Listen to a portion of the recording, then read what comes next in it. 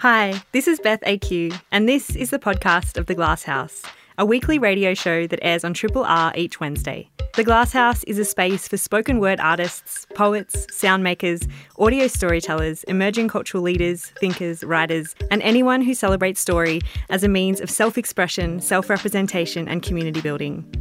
I hope you enjoy the podcast and feel free to get in touch via Twitter at BethanyAQ or the Triple R website. Everyone in the world has gone to bed one night or another with fear or pain or loss or disappointment. And yet each of us has awakened or risen. There is the nobleness of the human spirit. Despite it all, black and white, Asian, Spanish, Native American, pretty, plain, thin, fat, vowed or celibate, we rise.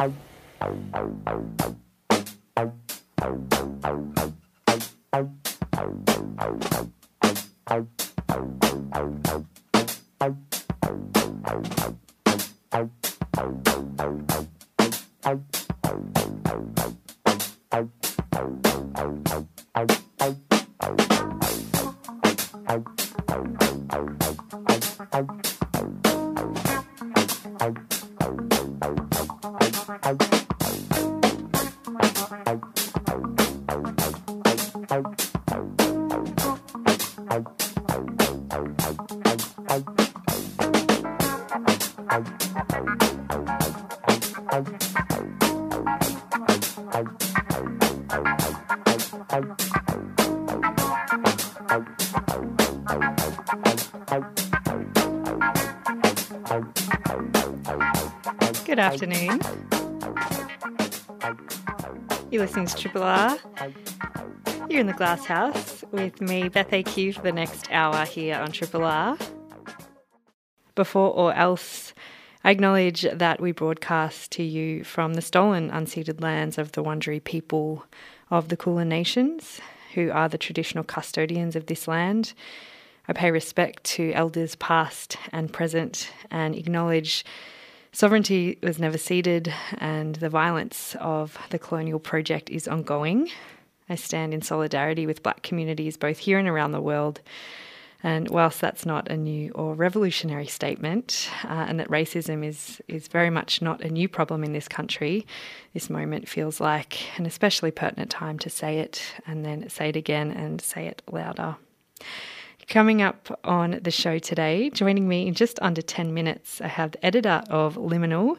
Now, if you don't know Liminal, they do absolutely incredible work. They are an online publishing initiative that showcases the work of Asian Australian writers. And they've recently published a new digital series called Glitch, and it features essay, visual, audio, illustration, games. There's even Instagram filters. So I'm very excited to chat to Leah about that. But also, just yesterday, they have announced a new book they have coming out. It is called Collisions, Fictions of the Future. It's a liminal anthology, and it's to be published through Pantera Press later this year.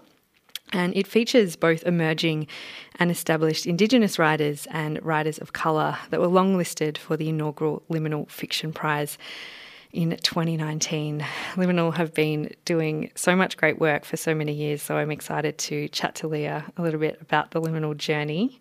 Also, a little bit later on, Cath joins me to talk about her debut YA novel, Metal Fish, Falling Snow. That one is out through Text Publishing. This is a podcast from Triple R, an independent media organisation in Melbourne, Australia. Triple R is listener-supported radio and receives no direct government funding. If you would like to financially support Triple R by donating or becoming a subscriber, hit up the Triple R website to find out how. Liminal magazine is an online space for the exploration, interrogation and celebration of the Asian Australian experience. It was founded by writer and photographer and editor Leah Jing McIntosh in late 2016, and Liminal publishes an interview with an Asian Australian every Monday, as well as showcasing different writing and art projects under prize. There's so much more. There's lots to talk about. Their latest digital series is called Glitch, and it spans essay, visual, audio, illustrations, games, Instagram filters, and a bunch more. And Liminal have also just announced their new anthology, Collisions, Fictions of the Future, is going to be coming out in November, that one through Pantera Press. Joining me to talk all about this and the Liminal journey today is founder and editor Leah. Thank you so much for your time this afternoon. Oh, thanks, Beth. I'm so excited. It's so nice to have you on the show. I'm a long-time admirer of the work of Liminal. I thought we could have a little bit of a chat about the whole Liminal journey. You founded it in 2016, and I feel like it's just gone from strength to strength. Can you tell us a little bit about why you created it in the first place? Yeah, no worries. So it was very much just a response to a lack of Asian Australian representation in the arts and more broadly the media. And it actually just started because I had been doing my master's in London, and I flew home, and I really wanted a kind of community. So I started reaching out to old friends and just having long conversations kind of about what it meant to be Asian and Australian, and neither and both,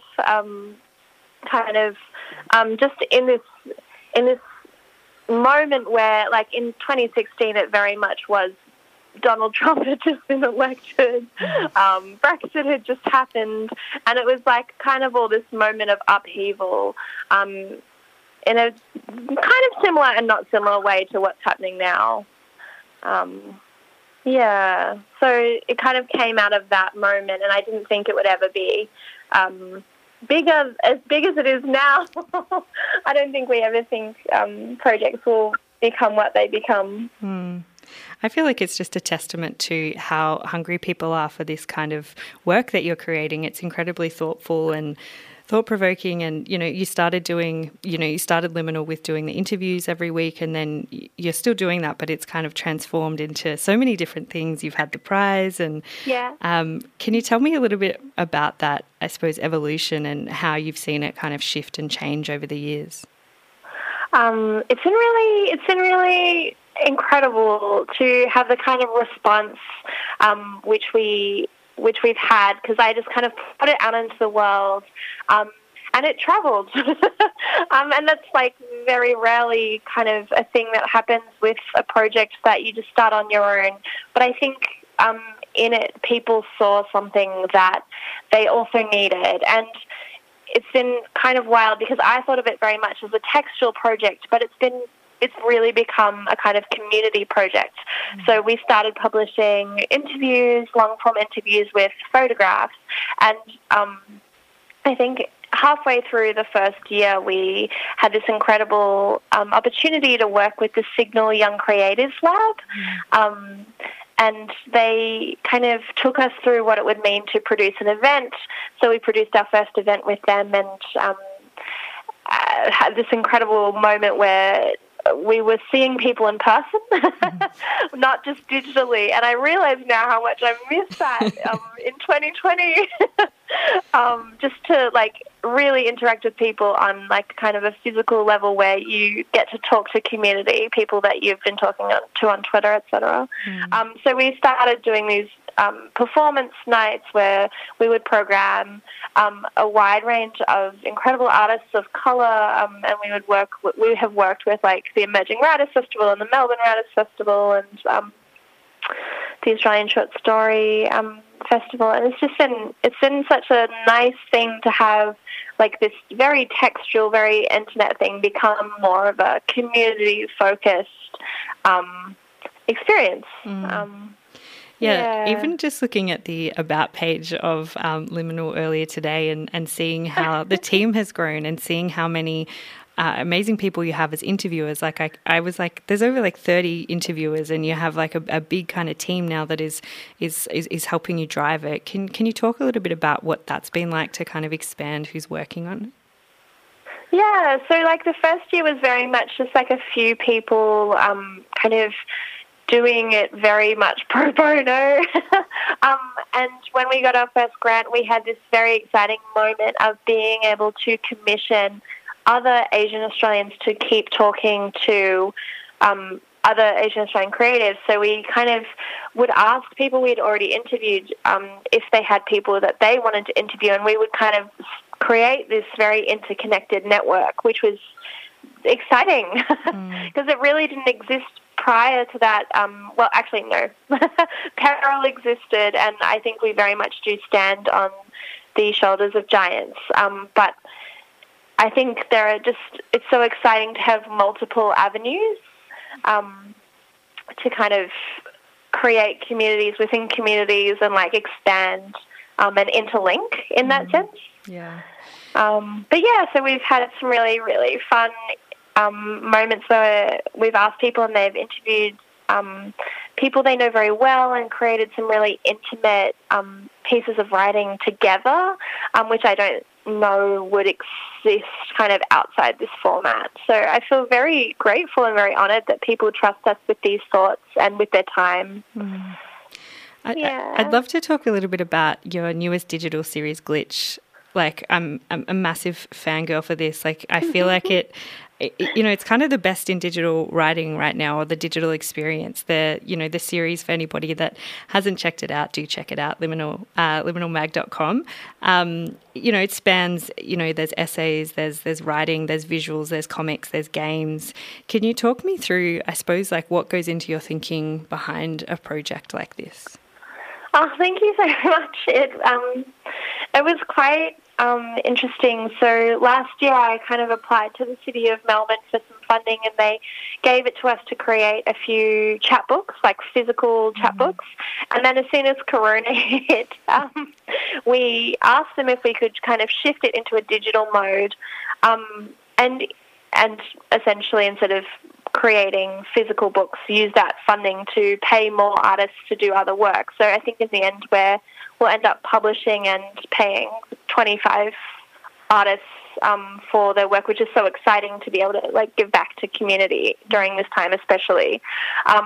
So in that moment when we decided to switch kind of into a digital mode, we were thinking about our first of these three series and how we really wanted to think about what it could mean to create art digitally. And we were curating and programming the series in like late March, April, and we were really thinking about this new ways of communication and wanting to recognize this new way of being in the world. And in the middle of one of our editorial conversations, like the Zoom glitched and it froze for a few seconds. And it was just a very funny moment where we were like, oh, here it is. We'll give it, like, it feels like we're really having these odd digital moments, and we essentially just kind of proffered this image of the glitch to these artists. So we commissioned a comic, some essays, which are very interactive, and some games. And what's really exciting is two of these games by Shastra Deo and Cecile Richard have actually already been shortlisted for the HCP Digital Art Prize, which is kind of wild. That's amazing. I feel just so grateful to these artists for giving us their art in order, to share that. And both of those games really trace a kind of grief and the kind of digging into what it means to lose someone, which I think is like very apropos to this moment where many of us are shifting our relations, like, and losing things in this world. So that's been really fun, and we have two more coming out for, I think, in August and September, so keep an eye out for those. I just feel like it's, exactly as you said, exploring what it means to create online. I definitely feel like as an observer, as a listener, as a viewer, it's expanded my thinking of what it means to create online and what art is. Like, even thinking about the amazing Instagram filters that were created for this project, I was like, yes, like, who makes these? I just hadn't really, I suppose, put a lot of thought into that, and it just, it really made me think about that, and I love that. Because it is art, and it is, it's interactive, and it's great, and It was funny because we were like, well, where do these digital things sit? Like, because in traditional media, we don't consider an Instagram filter art, but it's like being created by essentially an artist. Like, how do we engage with that? So that was really fun because we actually asked someone we previously interviewed, Helena Dong, at the very start of the series to make us an Instagram filter. And her filters are so interesting and intricate. And I think she's really kind of at the forefront of something. Yeah. And I just love that, like, there are so many, there's so many elements to the work that are interactive and for the audience to kind of not curate, like kind of be a part of the work and make those decisions about, like, you know, what you do with the Instagram filter or how you play the game and which decisions you make. And I think that's a really cool part of it. Yeah, it's just really interesting how do you bring the audience in this moment where everyone is so kind of like isolated and like axiomatic, kind of like this everyone feels very disconnected. How do we create art that involves the watcher to a certain degree? I'm always really interested in that. Yeah, absolutely. I think this series has done it really well, and I'm so excited for the next iterations of it. If you have just joined us, we are chatting with Leah Jing McIntosh, the editor and founder of Liminal. Leah, I'd love to talk a little bit about this exciting new announcement. Just this week, you have announced that Liminal has a new anthology called Collisions, Fictions of the Future. It's coming out through Pantera Press a little bit later this year. I know that the people that are featured in this anthology are people that contributed to the Liminal Prize. Firstly, can you tell us a little bit about the prize and, how you kind of got to this point of an anthology? Yeah, it's been a long journey, Beth. So about 2 years ago, around about this time, I became really interested in how many non-white writers had won Australian fiction prizes, because I felt like that was a really quantifiable way of like kind of assessing the Australian literary scene. So I drew up these lists of previous winners of like the Miles Franklin and the Patrick White and the Stella, and I just couldn't help but notice the small number of non-white writers. So 2 years ago, in 2018, 7% of the Miles Franklin winners, 6% of the Patrick White winners, 7% of the Vogel Prize, 16% of the Stella, 12% of the Victorian Prize, and 0% of the Elizabeth Joly winners had been writers of colour. And that just seemed so odd because, like, it felt surely we could not be this untalented. It's ridiculous, yeah. So I thought to run a prize that was like just for Indigenous writers and writers of colour. And I think this was two-pronged, kind of like a fuck you to the white literary establishment, but also just more interested in signalling to writers of colour that we believed in their excellence. And there's actually a great quote by Samuel R. Delaney to a young writer, and he says, I'll read it. The fact that you're writing, submitting, and winning awards means you've already crashed through the greatest and most destructive hurdle of racism that sits in our way, the one that gives so many of us a self-image that says, who am I to think I could write anything worth reading, that I have anything worth saying, or that anyone might take joy in hearing it? How dare I think I have the right to speak, write, or be read? And I feel like that is so powerful. And I just really wanted to kind of help chip away at this destructive hurdle by creating a prize that just very clearly stated, we want to read your writing and we believe it to be good. So that's kind of where that sprung out of. And so we ran this prize in 2019 and we looked for fiction of a new world. So not the stuff of flying cars or robots, but like kind of a future that pulled against or wove together Australia's fabricated histories. Sorry, a bit of a spiel. No, it's really incredible that you've put the prize together, and I'm so excited about this anthology. Can you tell us a little bit about, I suppose, what it's been like to actually put it together, to go from having your kind of short list to kind of putting it together to be a finished thing. Yeah, it's been like quite a journey. We decided very early on that we wanted to have multiple editors, so multiple voices kind of working together as community. So I edited it with Adalia Nash Hussain, Shertan, and Hassan Abul, and we all worked together with the long-listed writers to edit and really polish these pieces, and to create and curate this anthology. So earlier this month we signed with Pantera Press, which is really exciting, and they'll just be publishing this anthology in November. And I think it feels strange to be making anything this year, like really weird. But I think it is kind of necessary in this moment to contemplate our shared future. And I wonder if, like, listening to and engaging with new perspectives, we can kind of examine and imagine a new future together. So that's kind of it's kind of the outcome of what was me just being quite angry about Australian literary prizes.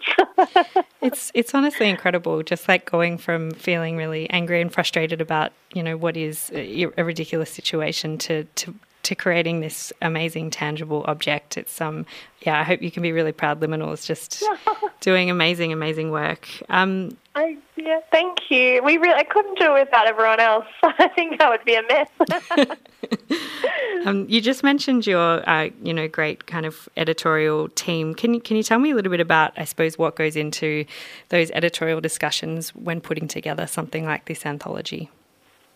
I think it really involves kind of a working together and a listening.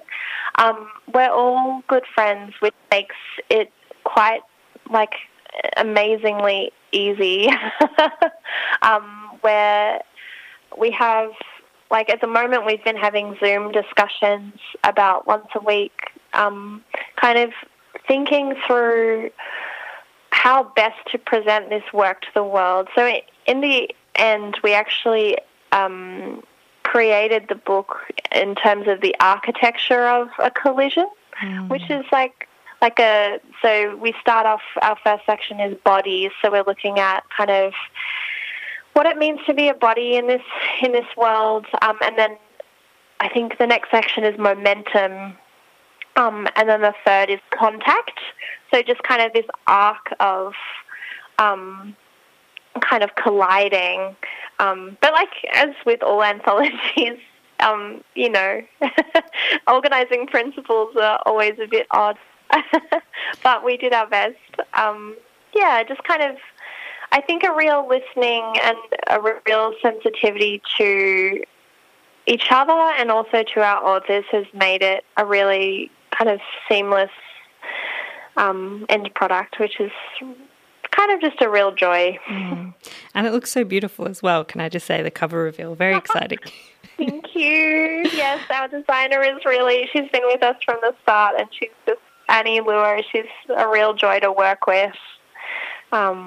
And yeah, well, feels odd. It's finally almost done. It's so exciting. It is coming out in November for anybody listening and wanting to get a copy and have to wait just a little bit. Leah, thank you so much for your time this afternoon. I really appreciate it. Oh, thank you, Beth. We were just chatting there with writer, photographer, founder and editor of Liminal, Leah, Jing, McIntosh. We were talking all about the lectest digital series that Liminal has published called Glitch, and also about their brand new anthology that is coming out later this year. It is called Collisions, Fictions of the Future. It's coming out through Pantera Press, and that one is coming out in November. So very excited about that. But also just go and check out the Liminal website. All of the amazing Glitch series is up there. It's liminalmag.com. This is a podcast from Triple R, an independent media organisation in Melbourne, Australia. To find out more about Triple R or to explore many more shows, podcasts, articles, videos and interviews, head to the Triple R website at rrr.org.au. Metal Fish Falling Snow is Cath Moore's debut YA novel, and in it, a young girl dreams of travelling to Paris with her mother to find a new way of life. To find a new life and a new way of being herself. But when her mother dies, that young girl Dylan ends up on a very different trip around Australia. Cath Moore is a writer, director and screenwriter, and she joins me now to talk all about this book. Welcome to Triple R. Thanks so much for having me, Beth. It's a pleasure. So this is your debut novel and you have a background in screenwriting. Can you talk to me a little bit about this transition into books? Yeah. Well, originally the story was written as a screenplay many years ago, and I was working in collaboration with the producer and director from the feature film Looking for Alibrandi. So it was a really collaborative process, and with film, often these things take forever and then they never actually eventuate. So that was the case with this particular screenplay. So I put it in the bottom drawer, so to speak, for many years. But the character's voice, I thought was still relevant because it reflected my own personal lived experience. So a couple of years ago, I thought, well, maybe I can try to situate the story in a different landscape. So tried my hand at prose, which was a really different experience, very liberating, and took the story somewhere else. So in a way, I think that process of adaptation has allowed the narrative and the character to be who I think they were supposed to be. So it's been a really interesting journey. Yeah, I'm interested in that. I suppose, what has the page and writing in prose offered you as a writer that you feel is perhaps different from your other screen work? Oh, gosh, a very different headspace. It's really liberating. And often when you come from a form which is quite reductive, as writing for the screen can be, and economical, it's quite a luxury to be able to go down these rabbit holes for a little while longer and find your way back to the page, but just sit with a character and perhaps let them lead you a little bit more so than you might do if you were writing in a screenplay form where you really do have to think about, visual grammar and what's really necessary to be on the page. It's that very, very difficult balance writing for the screen between brevity and detail. You still need to bring that sense of place and space to the page, but in a way that allows other voices to, interpret the work, editors and directors and cinematographers and so forth. But writing in prose form, all of those different agendas aren't there. So you are sitting with yourself in a very different way than writing for the screen, which is a blessing and a burden. You don't have, those other practitioners that you might be working with to bounce ideas off. So it was much more of a leap of faith writing in prose. But in doing that, I also was able to find different trajectories that I hadn't managed to find in screenplay form. And for people that haven't heard about the story, can you tell us a little bit about the plot? Yeah. So the story revolves around 14-year-old Dylan, whose mother dies very suddenly in an accident which she believes was of her own doing.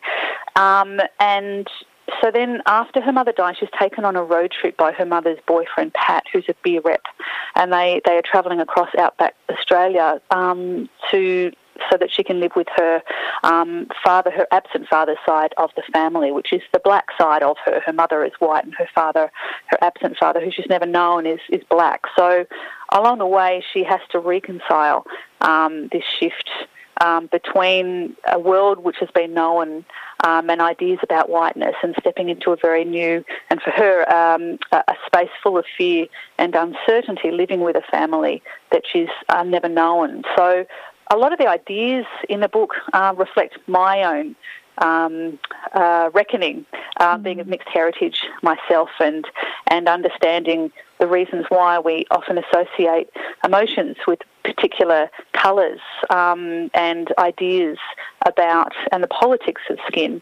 So yeah, that's her journey to finding a different sense of herself, or two whole halves, as she comes to understand her mixed heritage. Yeah, I'm interested, as you said, the character almost echoes parts of your own self-exploration in a way. Can you tell me a little bit about what that I suppose that process was like as you were writing it, and it was also, I suppose, like quite reflective of your experience or for you. Yeah. Well, some of it was, I think, drawn from subconscious memories or anecdotes that I have grown up with. And it's interesting, isn't it, when you think about memory and the way in which we construct narratives that aren't necessarily true but are based on our own experiences. So that's something that I had to confront and qualify in the book. But on the other hand, a lot of it, I ended up collaborating with my dad, which was not something that I expected to do, which was really wonderful. And in that, I learned a great deal about that side of my family tree, and different anecdotal material found its way into the book. So in that sense, the last part of the book, when Dylan, who ends up living with her grandfather, who's ostensibly based on my own father, is this idea of, finding a sense of self that's perhaps unexpected, but also, it's this truism that you can locate yourself differently in the world and, have a different relationship with yourself at any point in time. And that can be quite painful and confronting, but for both Dylan and for myself, it was a really redemptive, space and journey, and ongoing. It's not like I don't think you ever, come to the end of the road of becoming. I think you just find different things along the way, and I think it's quite common for people of mixed heritage to, at some point, have to prioritise or weigh into one aspect of their mixed cultures rather than find an easy balance between the two. I hope it's getting easier, but certainly for me, there were no reference points to, being of Afro-Caribbean background or heritage. So it was very easy for me as a kid, almost, a kind of a sense of sink or swim to identify with my Anglo-Irish side of the family. But so that left a huge, big kind of, gap to reconcile, and it's not been until I'm now in my mid-40s that I'm stepping into a space which feels much more known. It's interesting that you say that you, I suppose, worked with your dad on it, because I think there are some really strong central themes in the book around family and what makes a family, and there's a really tender and loving relationship between Dylan and her mum's partner as they kind of move through grief together. Can you describe that relationship? Yeah, it's they're both kind of antagonistic forces to one another at the very beginning of the book. And as you say, the thing that binds them together is their shared sense of loss and grief. And they have to work towards a point where they can both understand one another through that prism. But for a long way through the journey, Pat holds Dylan responsible for the death of her mother and his love of his life. So they're both kind of disconnected. They don't have anything really to hold on to. They don't have a sense of place really anymore, because Dylan's mother was the only one holding them in the small country town where they were all living. So they're kind of free-floating or free-falling through this story world, and they have to both navigate each other's realities and worldviews, which are very disparate. So they poke at each other. They have very different sensibilities, and I think, it was interesting for me to see the times in which Pat allowed Dylan and her very unique way of seeing the world, when he allowed, that space to exist where he could understand her sense of loss, and vice versa too. Dylan has this almost psychic ability to step into people's past memories or moments, anecdotes from their past, and so she has an interesting kind of access to Pat's interior landscape that he's really not aware of, but it is a mechanism that allows her to understand his own emotional realities much more than he understands, until he gets to the end of the story and realises the sum of their journey together. If you have just joined us, we are chatting with Cath Moore about her debut novel, Metal Fish Falling Snow. Cath, this book is really centred quite strongly in this country, in this landscape. It almost feels like a character as the setting. It just feels so vivid and live. Can you talk a little bit about this element of your work? Yeah, I think I have a preoccupation with the natural land and the landscape. When I was little, I grew up on a horse farm just outside of Queanbeyan in New South Wales. And I think as a kid, such an awesome age to be plonked in the middle of the bush, because your senses are so much more aware of what is going on around you. And it was a really seminal time for me, and it's stayed with me, this idea about nature as a space in which to connect to yourself very differently. And you know, a lot of people were so lucky to live in a country that allows us to step into that if you allow yourself to have a relationship with nature. And I guess that's something that you know, surfaces in the book, whether it was a conscious decision of mine or not. I do think that there is, what I wanted to speak to much broadly was this idea that as settlers we're constantly negotiating this landscape. We don't have a natural way in, and I think we both fear and are intoxicated by the land on which we live. It's a problematic space for many different reasons, and I think that's, you know, I'm also, you know, that's part of my identity, being a settler, and you know, that inquiry that I express and explore in my work, I think is reflective of that ongoing space and the side of tension in terms of who we are to this land and how it is that we reconcile living on a land that is not ours, and trying to find a way in which to connect to it. And I think that's something that all of the characters in the book, well, certainly Pat and Dylan, that's also part of their understanding. This disconnect between themselves is also reflected in the disconnect between, you know, themselves on the land as well as they travel through it. Yeah, it's very interesting and complex, and I definitely something that I think about a lot. Cath, just before I let you go, I'm interested. You know, this book is it's for young adults. What kind of led you down this path to create for a younger audience?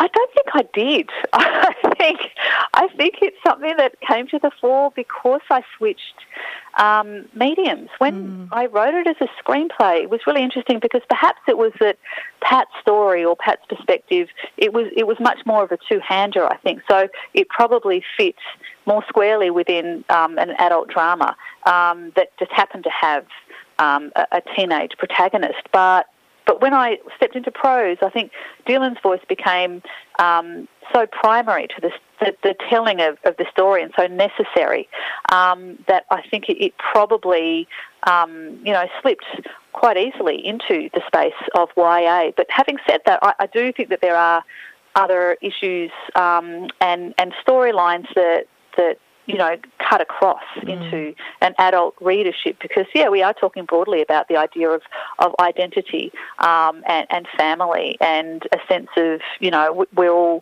desperate for a sense of belonging and the opportunity to love and be loved. You know, those are kind of, you know, aspects of humanity that I think probably a broader readership would also respond to. Yeah, absolutely. I can definitely see there's things in there for everybody. Cath, it's been such a pleasure chatting to you. Thank you so much for your time this afternoon. Oh, no, thank you so much, Beth. It's been a pleasure. That was Cath Moore there speaking about her debut novel. It is called Metal Fish Falling Snow. It's out now through Text Publishing. This is Beth AQ. Thanks for listening to the podcast of The Glass House, a weekly radio show that airs on Triple R each Wednesday. We hope you enjoyed the podcast, and feel free to get in touch via Twitter @BethanyAQ or the Triple R website.